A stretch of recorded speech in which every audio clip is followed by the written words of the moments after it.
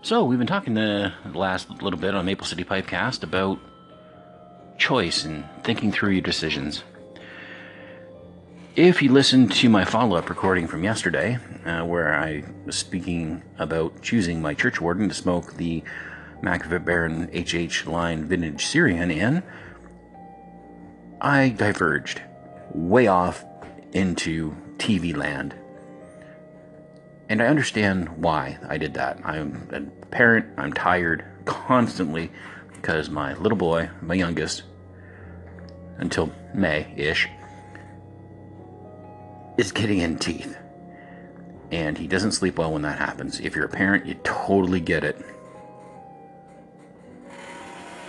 Anyhow, today I'm thinking about what it would mean to start smoking a pipe in this day and age. We're losing tobaccos left, right, and center. McClellan is losing key brands because they can't find the quality ingredients that they're for some of their blends that they're looking for. The conglomerate that owns Dunhill is phasing out their pipe. I don't think they were phasing out the pipes, but they're phasing out the cigars and the tobacco, if I understand correctly.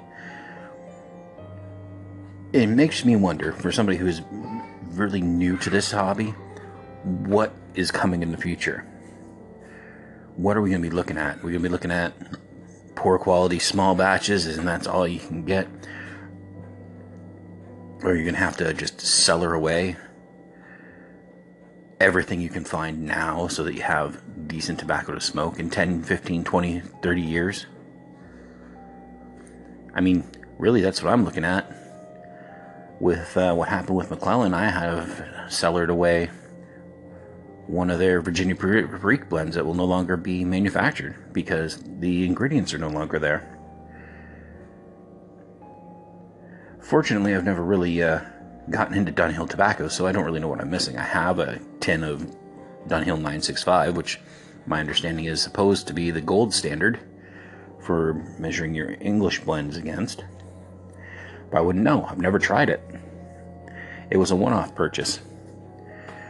So it makes me think, what will my sons be coming up into the pipe community, and when they can actually start smoking when they're legal in this country at age 19? Will they even be interested anymore? I mean, it's an existential thought experiment. But hey, I'm sure we all think of things like this at times. And I know from past researching the past, that Dunhill has locked the doors, figuratively speaking, on their tobaccos before.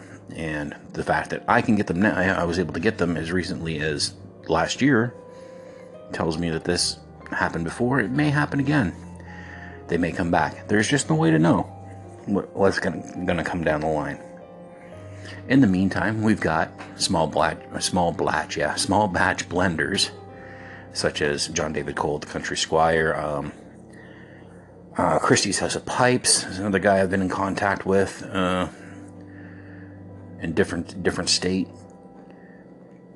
We got people like Greg Pease and whatnot who are out there just blending away, making, from all accounts, I've never tried any of the Pease blends, but from all accounts and reviews I've read, they're great. Something maybe to think about trying on another episode. We'll see. But yeah, I'm just throwing that out there. I mean, what do you guys think? If you have the Anchor app and you listen to my show through that, call in. Give me a soundbite. If not, you can tweet me at drallen201. That's capital D, capital R, capital A on that. Or you can leave a message on my blog at maplecitypipeblog.wordpress.com. That's it for today. I just wanted to get another episode out there so that there's no dead air on my Anchor station, and no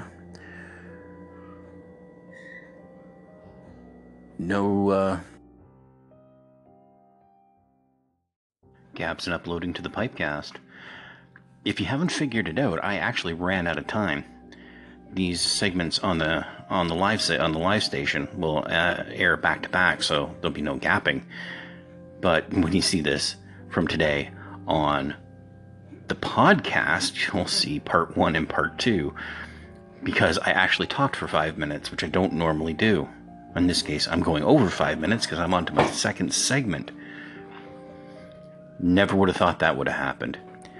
Anyhow, now that I got another 5 minutes to fill, where should we go from here? More thoughts.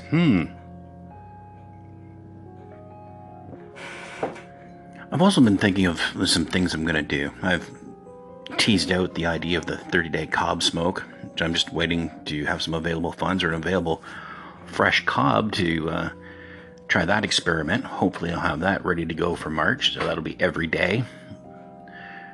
Telling you about smoking the same pipe for 30 days, 31 days, however long March is. I've also been thinking just vaguely about trying maybe a giveaway. Got a few things coming in where I got some extra stuff. Maybe I can throw something together. That's a thought. Yeah, like right now, that's really about it. So yeah, everybody, thanks for putting up with the two-part segment.